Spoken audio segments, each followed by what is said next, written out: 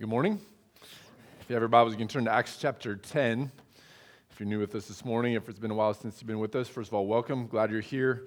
Second of all, you should know that we are in the middle of a series on the book of Acts, making our way verse by verse through the book of Acts this morning. That means we are in Acts chapter 10. Let's pray and ask that God would bless our time together and as we open the Word. Father, we do ask that as we open your Word, we would have hearts that are ready to accept what your Word has to say. We pray that we would have ears to hear, that in the midst of the hardness of our own sin and the difficulties of this world and the distractions that this life offers, we pray that you would speak to us this morning. And so, God, give us ears to hear. Let us be ready to accept what your word has to say. Let us be faithful to listen and then apply the word to our lives. And so, God, we know that for any of this to happen, it will require your grace.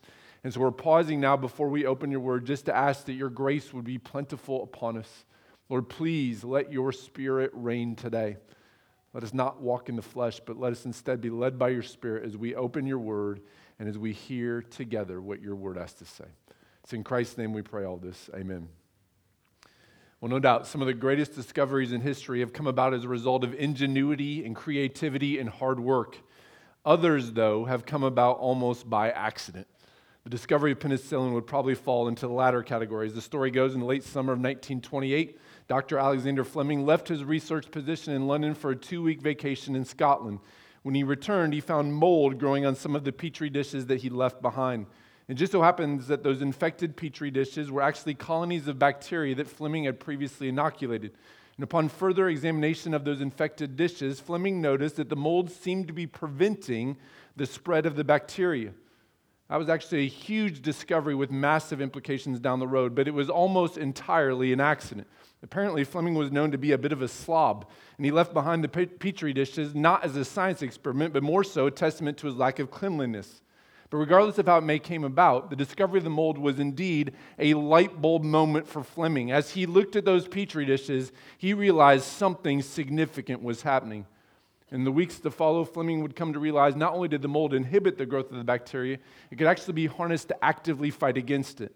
And that reality would end up being a game changer in the medical world.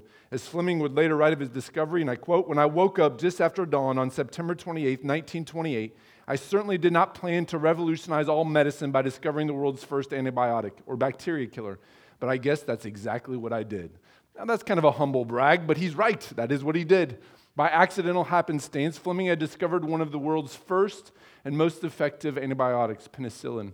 And that discovery, along with the discovery of other antibiotics, would in fact change the medical world. For example, the current rate of death from infectious disease is now about 1/20 or 5% what it was in 1900, prior to the invention or discovery of penicillin. That's incredible. And that's all because of Fleming's light bulb moment. Now, as you might imagine, I don't tell you that story this morning because I'm particularly interested in us talking about the history of antibiotics. Rather, I tell you that story this morning because I think there are some parallels between Fleming's story and our passage today in Acts 10. In Acts 10, the Apostle Peter has his own light bulb moment. Now, to be sure, there are some definite differences between Fleming's moment and Peter's. Peter's light bulb moment has nothing to do with petri dishes or mold or groundbreaking medical discoveries. Instead, Peter's moment involves direct intervention by an angel, a strange vision, and a significant theological shift. But there are some similarities. Like Fleming's light bulb moment, Peter's light bulb moment wasn't necessarily one that he was seeking to find. Rather, like Fleming, it seemed to find him. And like Fleming's light bulb moment, Peter's light bulb moment was also a moment that would forever change the course of history. And so my hope this morning is that in studying this light bulb moment of Peter's, that the light bulb would come on for us too. More specifically, I'm praying that this passage would help us to better understand the groundbreaking nature of the gospel of Jesus Christ. And most importantly, I pray that it would help us to grow in our understanding and love of the good news of the gospel.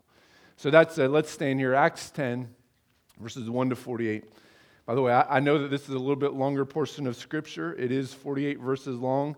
I feel confident we can do it. We've been building up to this throughout the book of Acts with 20 verses at a time. We can make it 48 verses. I know it. It only takes about 3 minutes and 53 seconds. I timed it this week. So Acts 10, 1 to 48. Here we go. The Word of God says this. We're standing just to remind ourselves it's the Word of God.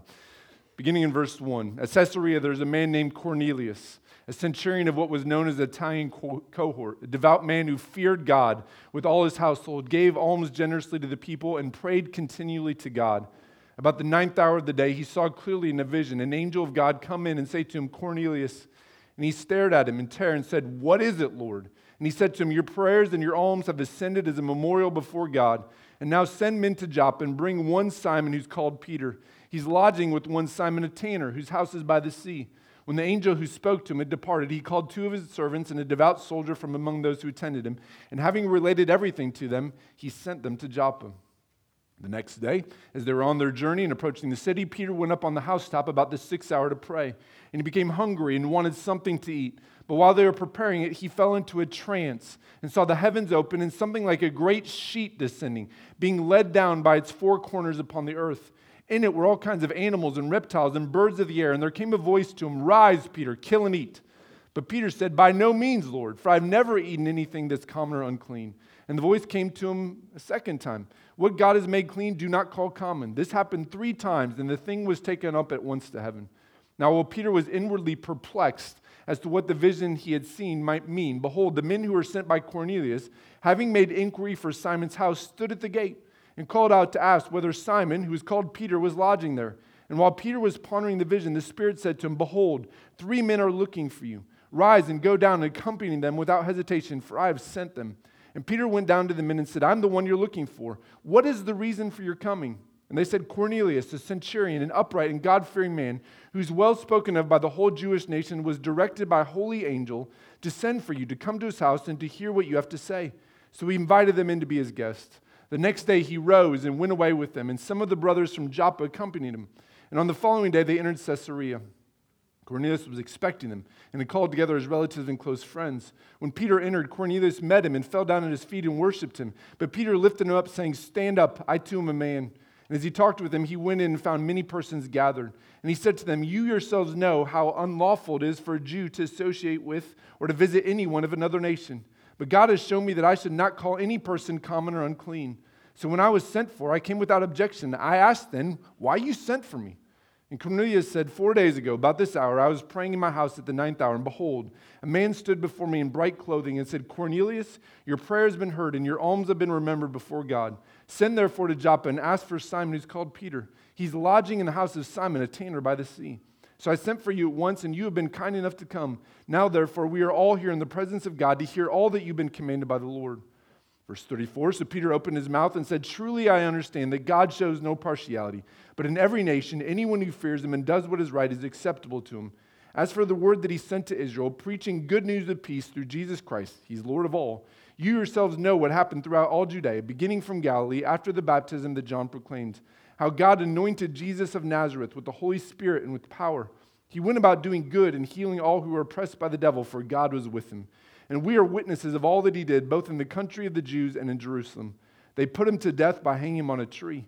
But God raised him on the 3rd day and made him to appear, not to all the people, but to us, who've been chosen by God as witnesses, who ate and drank with him after he rose from the dead. And he commanded us to preach to the people and to testify that he is the one appointed by God to be judge of the living and the dead. To him, all the prophets bear witness that everyone who believes in him receives forgiveness of sins through his name. While Peter was still saying these things, the Holy Spirit fell on all who heard the word. And the believers from among the circumcised who had come with Peter were amazed because the gift of the Holy Spirit was poured out even on the Gentiles. For they were hearing them speaking in tongues and extolling God. Then Peter declared, Can anyone withhold water from baptizing these people who have received the Holy Spirit just as we have? And he commanded them to be baptized in the name of Jesus Christ. Then they asked him to remain for some days. It's the word of God. You may be seated. Now, for Dr. Alexander Fleming, his light bulb moment in the discovery of penicillin occurred when he realized that the mold in the Petri dish was actively preventing the spread of bacteria. For Peter, his light bulb moment occurs in verses 34 and 35 of this passage when he realizes that God does not show partiality, but rather in every nation, anyone who fears him and does what is right will find acceptance. That's the main point of the passage.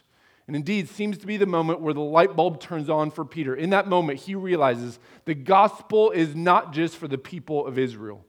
Now, to explain how he got there and the significance of that light bulb moment, we probably need to backtrack a little bit here and work our way through chapter 10 of Acts. And so we're going to do that as quickly as we can here. The passage begins in verses 1 to 8 with an encounter between a man named Cornelius and an angel of the Lord. We're told in verse 1 that Cornelius was a centurion of the Roman army. In the Roman army, a centurion was someone who was over 100 soldiers. Generally speaking, centurions were well respected and well compensated. And we have no reason to believe that Cornelius was an exception to that. In fact, to the contrary, throughout the passage, Cornelius is indeed seen to be a respectable and decent man. But more than just respectable and decent, verse 2 also tells us that he was a devout man who feared God with all of his household, gave generously to those in need, and prayed with great devotion. Given that description, it seems likely that while Cornelius was probably not a full-blown convert to Judaism, he probably wasn't circumcised, he was one who was very interested in the one true God. He was religious, and the right kind of religious, but he needed further instruction to understand who this true God was and how to access that one true God. Hence, the vision of verses 3 to 6. In verses 3 to 6, an angel of the Lord appears to Cornelius and tells him to send men to Joppa to look for a man who goes by the name Peter. And in verses 7 to 8, that's what Cornelius does. He sends some of his trusted men to Joppa to look for this man named Peter. Now, the complication in this story, and the most important part of this story, is that Cornelius is a Gentile. Prior to the coming of Christ, the general understanding of the Jewish people is that Gentiles were unclean and thus not to be associated with in any meaningful way. In particular, doing things like sharing a meal with a Gentile would have been seen as anathema, something you just would not do. In the Old Testament, the Jewish people were the chosen people of God. Now, there were certainly hints throughout the Old Testament, which we'll talk about here in just a minute, that God's favor would eventually extend to all nations and all peoples. But at this time, in Acts 10, Jewish people like Peter would have still been under the impression that Gentiles were in fact unclean and not to be associated with. And that's why the vision given to Peter in verses 9 to 14 is so crucial to this story. In verses 9 to 14, God gives Peter a vision in which a sheet falls from heaven. And in this sheet, there are animals of every kind, including some that, according to Jewish law, would have been unclean. In passages like Leviticus 11, there were certain restrictions that were given to the Jewish people to set them apart. Certain animals, in this particular passage, Leviticus 11, that they were not to eat. These animals were labeled as unclean. And apparently, some of these animals are in Peter's vision. And so for a voice from heaven to tell Peter, rise, kill and eat, is something that Peter just would not have been able to accept very easily. In fact, that's why he initially says, I can't do that. I wouldn't eat unclean animals. But the voice continues to say, no, rise, kill and eat. And the fundamental point of the vision then seems to be this, that God ultimately has the right to declare what is clean or unclean. If he wants to declare something as clean that was previously unclean, he has the right to do so. Now, as verse 17 would indicate, Peter was initially perplexed by this vision. I have to be honest, I kind of get it. It's a weird vision, right? But by verse 28, it's clear that he has started to grasp the larger meaning of the vision. And that larger meaning is this: if God can declare food to be clean, he can do the same with people.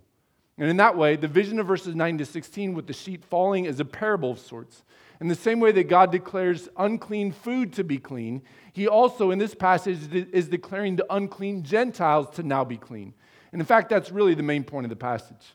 In verses 17 to 29, the men sent by Cornelius to find Peter in Joppa find him, and then they return with Peter to Caesarea. In verses 30 to 33, Cornelius recaps the vision the angel had given him, and then he asked Peter to share what the Lord has commanded him to share. And in verses 34 to 43, that's exactly what Peter does.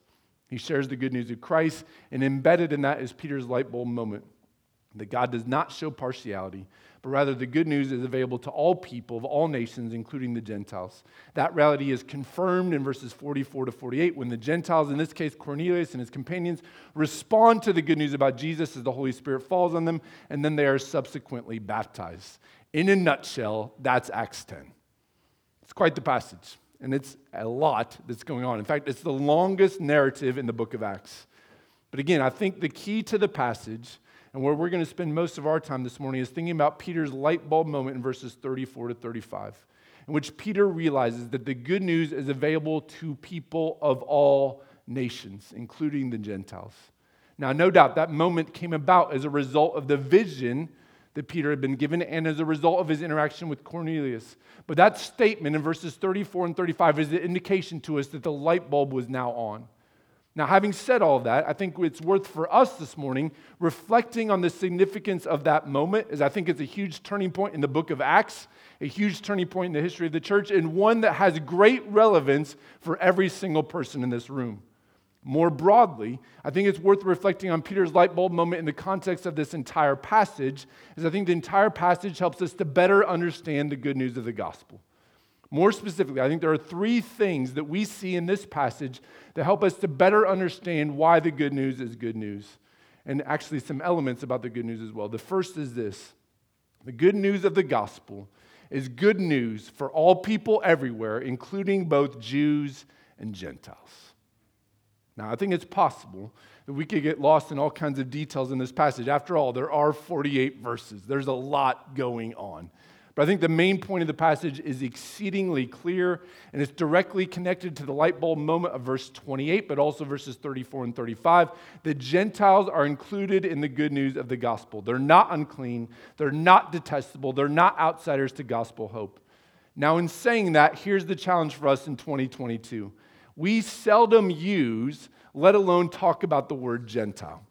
In fact, I'm going to go out on a limb here, and I'm going to guess that in your workplace this week, and in your homes this week, there is probably not one discussion about the relationship between the Jewish people and Gentiles. If there was, I would be very curious to hear about your workplace, or very curious to hear about the types of discussions you're having in your house, because the fact of the matter is that in Nebraska in the year 2022, most people don't even know what the word Gentile means. So let's start there by defining the word. In the context of Acts 10, when we talk about Gentiles, we're talking about those who are not of Jewish ethnicity. Now, the Bible will sometimes use Gentile in different ways to describe those broadly who are non-believers. But here in Acts 10, when I'm talking about Gentiles, what I'm talking about is those who are not of Jewish ethnicity. And that way, every person in the world could be divided into two camps. Either you are a Jewish person or you are a Gentile. Now, I'm going to assume most of us in this room would probably fall in the category of Gentile. Now, I don't doubt that there might be some who have Jewish ethnicity, but most of us are probably Gentiles. In the case of Acts 10, that was certainly the case with Cornelius. And the fact that Cornelius, as a Gentile, would respond to the good news about Jesus and receive the Holy Spirit and be baptized into the church is a hugely significant moment in the history of the church, and here's why. I've already alluded to this some, but in the Old Testament, the Jewish people were said to be God's chosen people. In fact, Deuteronomy 7:6, the Jewish people are described in this way, and I'm quoting, "You are a people holy to the Lord your God. The Lord your God has chosen you out of all the peoples on the face of the earth to be his people, his treasured possession." Given that understanding, by and large, the Jewish people viewed Gentiles as pagans who did not know God and probably did not deserve to know God. They were viewed to be unclean and unworthy. As such, the idea of a Jewish person associating with a Gentile, or in particular doing something like sharing a meal with them, would have been looked down on in almost every way. Now, I've already mentioned this, but in the Old Testament, there are definitely hints throughout the Old Testament that God's favor would eventually extend not just to the Jewish people, but to people of all nations. In fact, as early as Genesis 12, God promises that all nations will be blessed through Abraham. Isaiah 42, the passage that Jim read earlier, the prophet Isaiah prophesied that the Messiah would be a light to the nations, or as some translations put it, a light to the Gentiles. But having said that, for a Jewish person like Peter, living in the first century, the idea that an uncircumcised Gentile could be a fully accepted member of God's community would have been a radical idea. And that's why this passage is so significant. Jesus may have told his disciples in Matthew 28, "Go and make disciples of all nations." And in Acts 1:8, he may have said, "You will be my witnesses in Jerusalem, Judea, Samaria, the ends of the earth." But you get the sense that up until now in Acts 10, the disciples don't really understand what Jesus was asking them to do. They didn't understand the full implications of Matthew 28 or Acts 1. Now, in theory, prior to Acts 10, I think the disciples might have been open to the idea that Gentiles could find salvation in Christ. But the idea that the Gentiles could be fully accepted members of the community and part of the family of God in the same way the Jewish believers in Christ were, that seems to be something that the disciples did not grasp. But what happens here in Acts 10 begins to change that. After being given his vision with the unclean animals in the sheet, and after hearing from Cornelius and his men, Peter realizes that God does not show partiality, but instead anyone, Jew or Gentile, who comes to Christ in saving faith can be a part of the family of God. And when the Holy Spirit then proceeds to fall on Cornelius and on the rest of his household who heard the word of the Lord, this only serves to confirm Peter's light bulb moment, that the gospel is not just for Jewish people, it is for Gentiles too. And more than that, Gentile believers are not second-class citizens of the community of God. They are full members of the community of God and part of God's family. They're now God's chosen people too, if they trust in Christ. And in that, we see a huge shift happening right here before our eyes in Acts 10. On this side of the death and resurrection of Jesus Christ, it's all of those, Jew or Gentile, who trust in Christ who are now the people of God. Or as Paul says it in Galatians 3, in Christ, there's no longer Jew or Greek. If you are in Christ, he goes on to say, you are Abraham's offspring and an heir to all of the promises made to the people of God. Or to say it more simply, if you are in Christ, regardless of ethnicity, you are now his treasured possession. You are his chosen people. You are a son of Abraham. Now, you might ask the question this morning, why does this matter? After all, some of you have probably had a really hard week. You've been dealing with all kinds of stress at work, or your kids have been acting crazy, or your in-laws have been driving you up the wall, or there's a doctor appointment that is hanging over your head that has you anxious. And so you might be thinking to yourself, why should I care that Peter has this light bulb moment in Acts 10? What difference does it make that Peter realized that God shows no partiality and that all who come to him, Jew or Gentile, can find acceptance as the people of God? I mean, after all, if your life is falling apart, do theological questions about Jews and Gentiles really matter? Well, my response to those questions would be yes, it does matter, and here's why. If you are a Gentile, which again is probably true of most of us in this room, or for that matter, if you are a Jewish person, the good news of the gospel is freely offered to you. And that good news absolutely matters in the midst of the troubles and difficulties of this life. If Jesus died on the cross for your sins, and if Jesus rose from the dead and conquered death, and if Jesus ascended to the right hand of God, and he is clothed in power, and he will come again to make things right, and if in turning to Jesus Christ, we can be rescued from our sin and experience the peace of God, and have the hope of eternal life in which we will reign with him forever, if those things are true, then that completely changes the way we view our stress at work, does it not? And it completely changes the way we view our struggles within our family. And it completely changes the way we view that uncertainty about that upcoming doctor's appointment. The good news of the gospel changes all of that. And what I'm telling you is that in light of this passage, that good news is available to you. Whether you are a Jew or a Gentile, whether you are an American or an Australian, whether you are black or white, male or female, the good news of the gospel is good news for all people everywhere. Now, to be sure, that universal scope of the gospel, and by that I mean that the gospel is freely offered to everyone. When I say universal, I'm not implying that everyone will be saved. Only those who trust in Christ will be saved. But what I am saying is that the gospel is freely offered to everyone. That universal scope of the gospel has implications for our evangelism, and it has implications for the way we view Christians across the globe.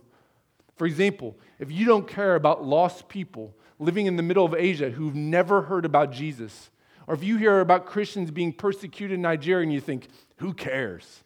Something is seriously wrong with your understanding of the gospel. The good news is not just good news for people in this room. It's not just good news for people living in certain places. It's not just good news for Americans. It's good news for all peoples everywhere.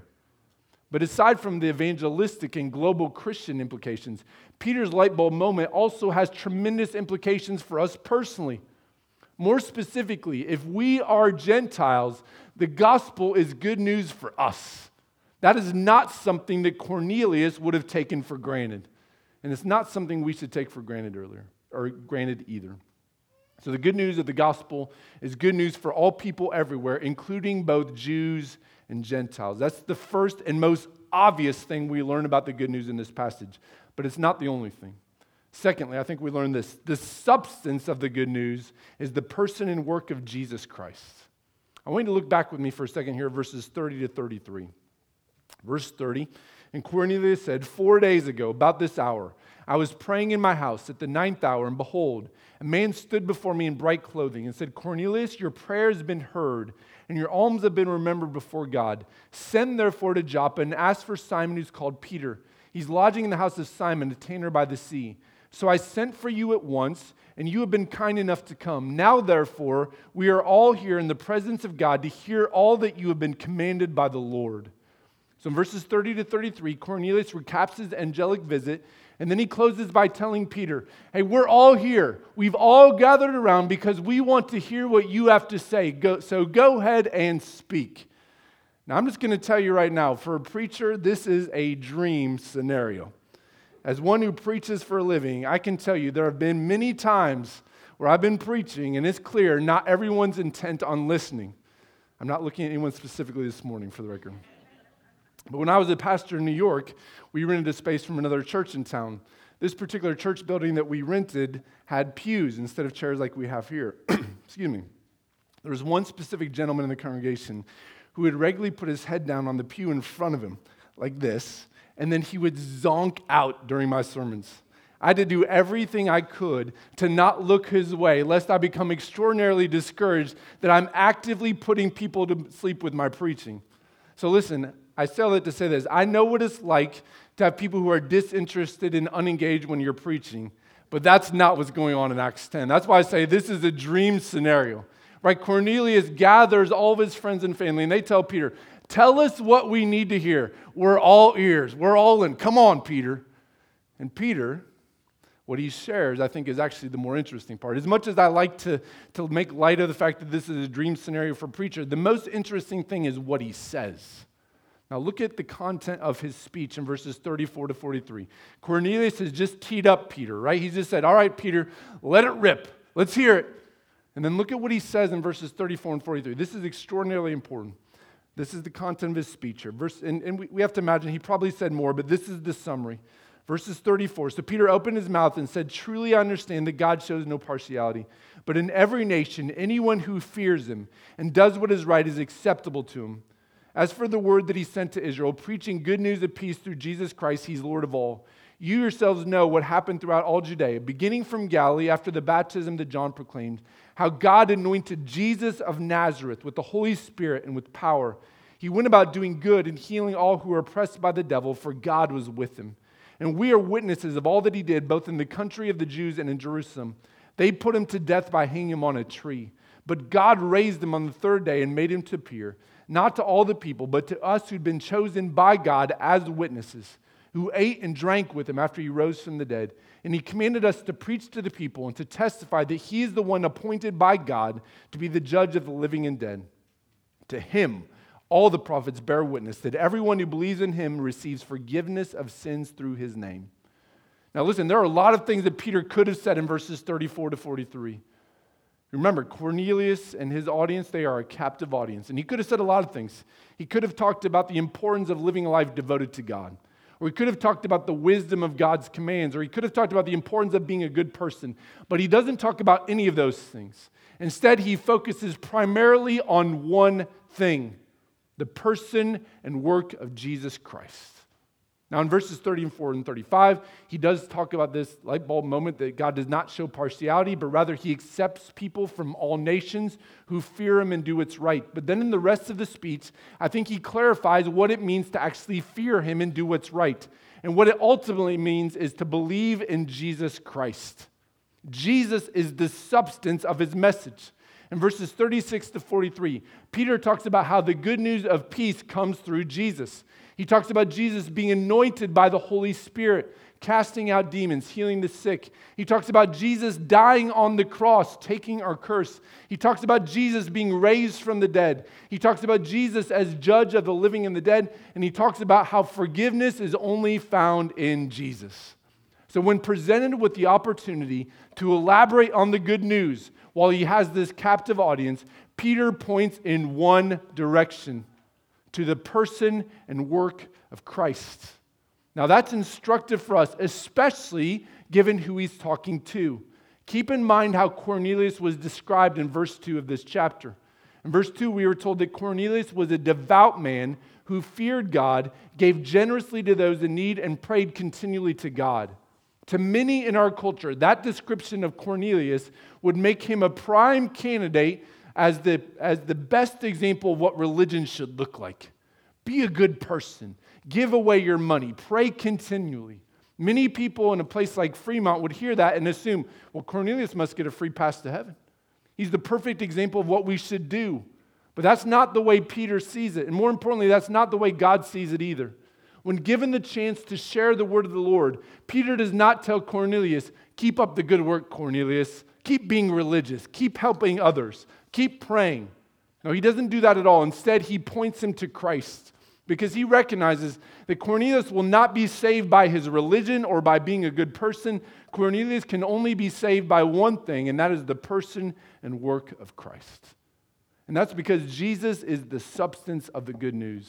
The good news is not be a good person. The good news is not do religious stuff. The good news is not help others. The good news is not go to church. The good news is a person. The good news is Christ. Jesus died on the cross for our sins. Jesus rose from the dead. Whoever believes in him can have forgiveness of sins. The substance of the good news is not be more religious. The substance is a person. It is Christ.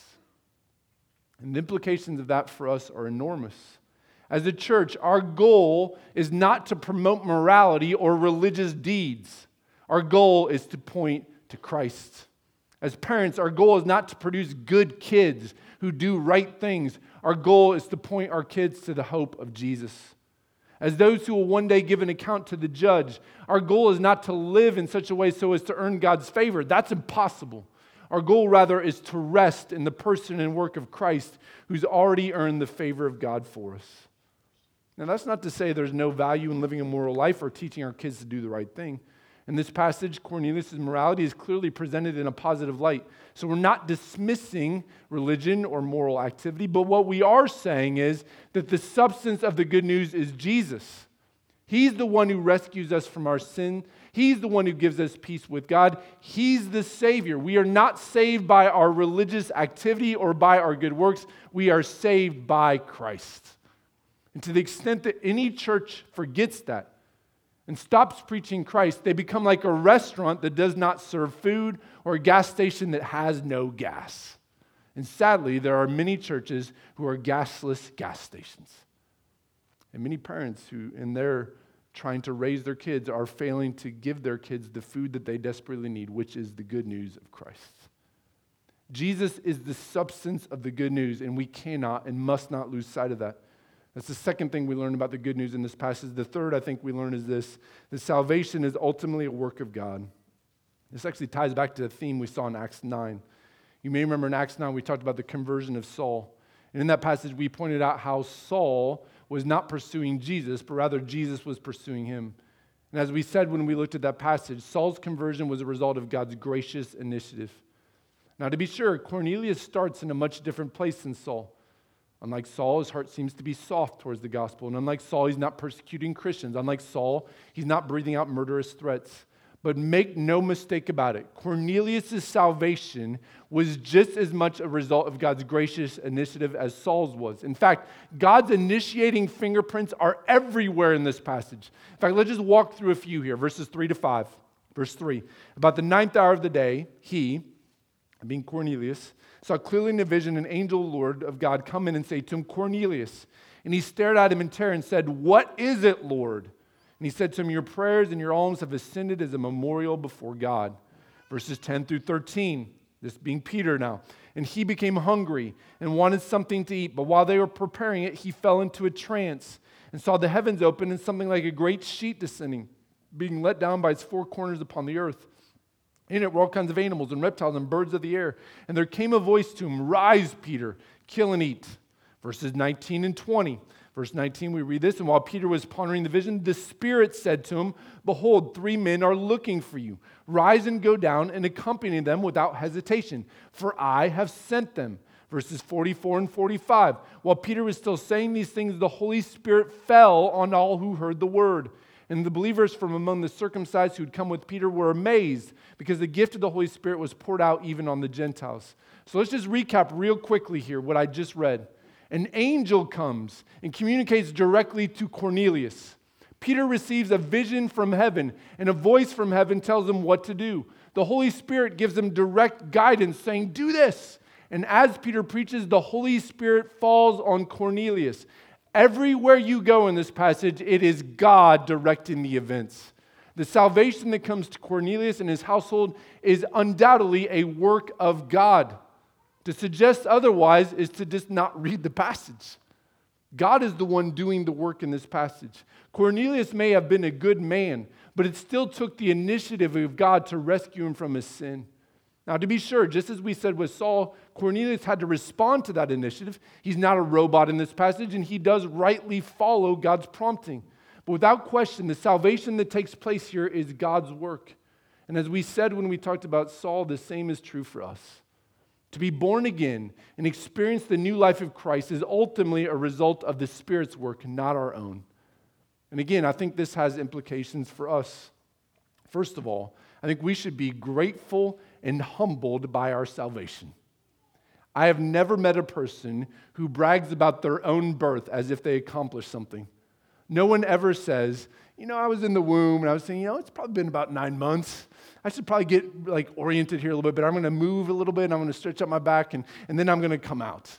No one says that. No one brags about that because implicitly we all know we had nothing to do with our birth. Being born is not something you do, it's something that happens to you. The same is true of being born again. And in fact, I think that's partially why Jesus uses that language in John 3. He's trying to help us see that being born again is not something we do, it is a work of the Spirit. So let's not be prideful here as if we were doing exercises in the womb getting ready for birth or pulling the spiritual equivalent of that. If we were rescued, it's because of God's grace. Let's delight in that. And let's not be prideful or act as if somehow it's up to us. Secondly, though, I would say this. In light of salvation being a work of God, let's confidently share the good news of Christ, knowing the Spirit can rescue anyone. Now, on the one hand, it's kind of humbling to recognize we will never rescue anyone just because we give a perfect gospel presentation. I think sometimes we think that sharing the gospel is kind of like an Olympic sport, that if we share it perfectly and the judges give us a 10, then they will respond, perfect. Oh, I didn't know. Yes, I'll respond. That's not the way it works, though, is it? You can give a perfect presentation, and the person that you're sharing with will have glazed over eyes. Because ultimately, it's a work of the Spirit. That's humbling, but it's also freeing.